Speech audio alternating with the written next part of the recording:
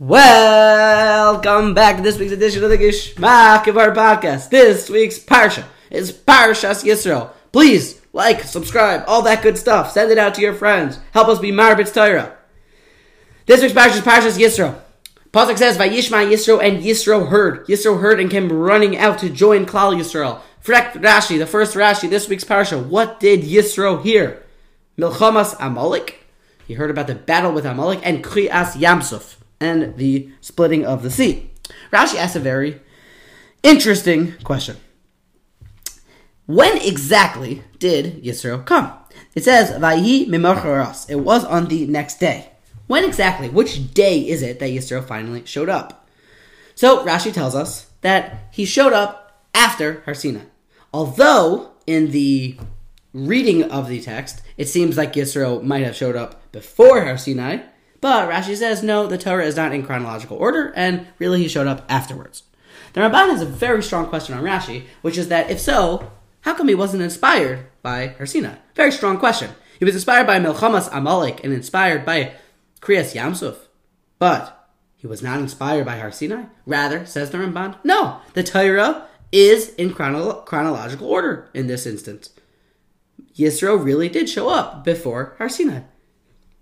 There's a very, no matter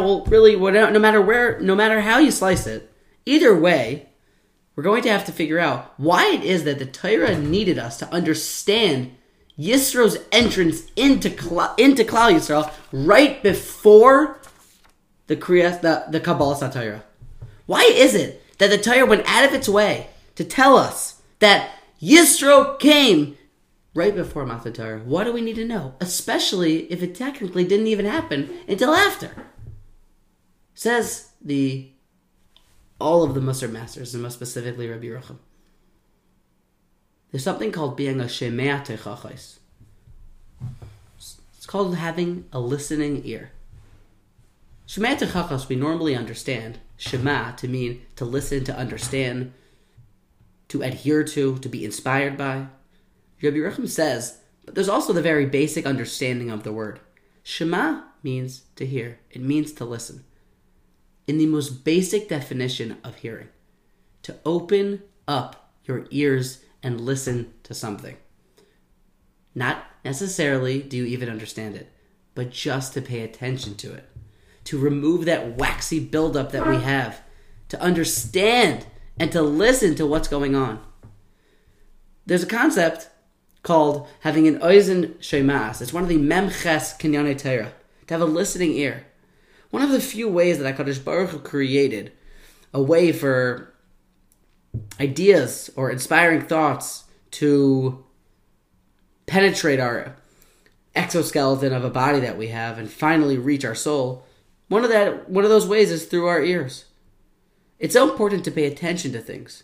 How often do we go about throughout our day completely involved in something that prevents us from being inspired by things? How often can we just continue on with our day and be so stiff-necked, be am kishay oref, that we just don't even let ourselves be inspired by things? Sitting by onegs, learning Torah, davening, constantly distracted. In the most simplest level, and this is because last year we discussed the idea of listening and understanding, this year we're going to discuss the most basic level of just paying attention to. To be shoyme'ah. To be physically present. There's a concept advanced by Reb Simcha Bunim Cohen, and he's quoting his Rebbe Victor Miller in the book on mourning during the 3 weeks, about how there's a Gemara in Soita Daf Mem Tes. It is a Gemara in 49b that in the end of days before Mashiach, one of the ultimate disasters, one of the signs of Mashiach is coming, is that there will be a lack of musar, a lack of criticism. Now, the Gemara goes a step further and says, He mekar kol churban. This is the root of all destruction. And that's because as people, we naturally need an outer source. We need someone else to be able to help us out, to tell us our flaws. We run around throughout our day trying to stay away from people that give us musar, to stay away from people that tell us things that we're doing wrong. But in the Torah's eyes, perhaps those are the people that should be crowned as our best friend. Those are the people that actually seem to really care for us. To be a shemea techachos means to be affected by something. It means to be someone who's malleable. It means to be somebody who's not afraid to be inspired. To open up your ears. To become a Yisro. How's it possible that everyone in the world saw Kriyas Yamsuf as we know that if you were holding a cup of water in China, the water in your cup split because everyone knew that Hashem, Hu Ha'elikim, and that he split the water for the Jews, but all the water in the world split. And only one person did tshuva. Only one person came running to join the Jews. There was only one Shemea. But perhaps the question's the answer. Can't be distracted. You have to pay attention to things. You have to be inspired by things. You have to be affected by something to just open up to things. We constantly have binging and notifications and things that are distracting our attention. It's so important to be physically present, to allow ourselves to be inspired. This concept needed to be said right before Har Sinai.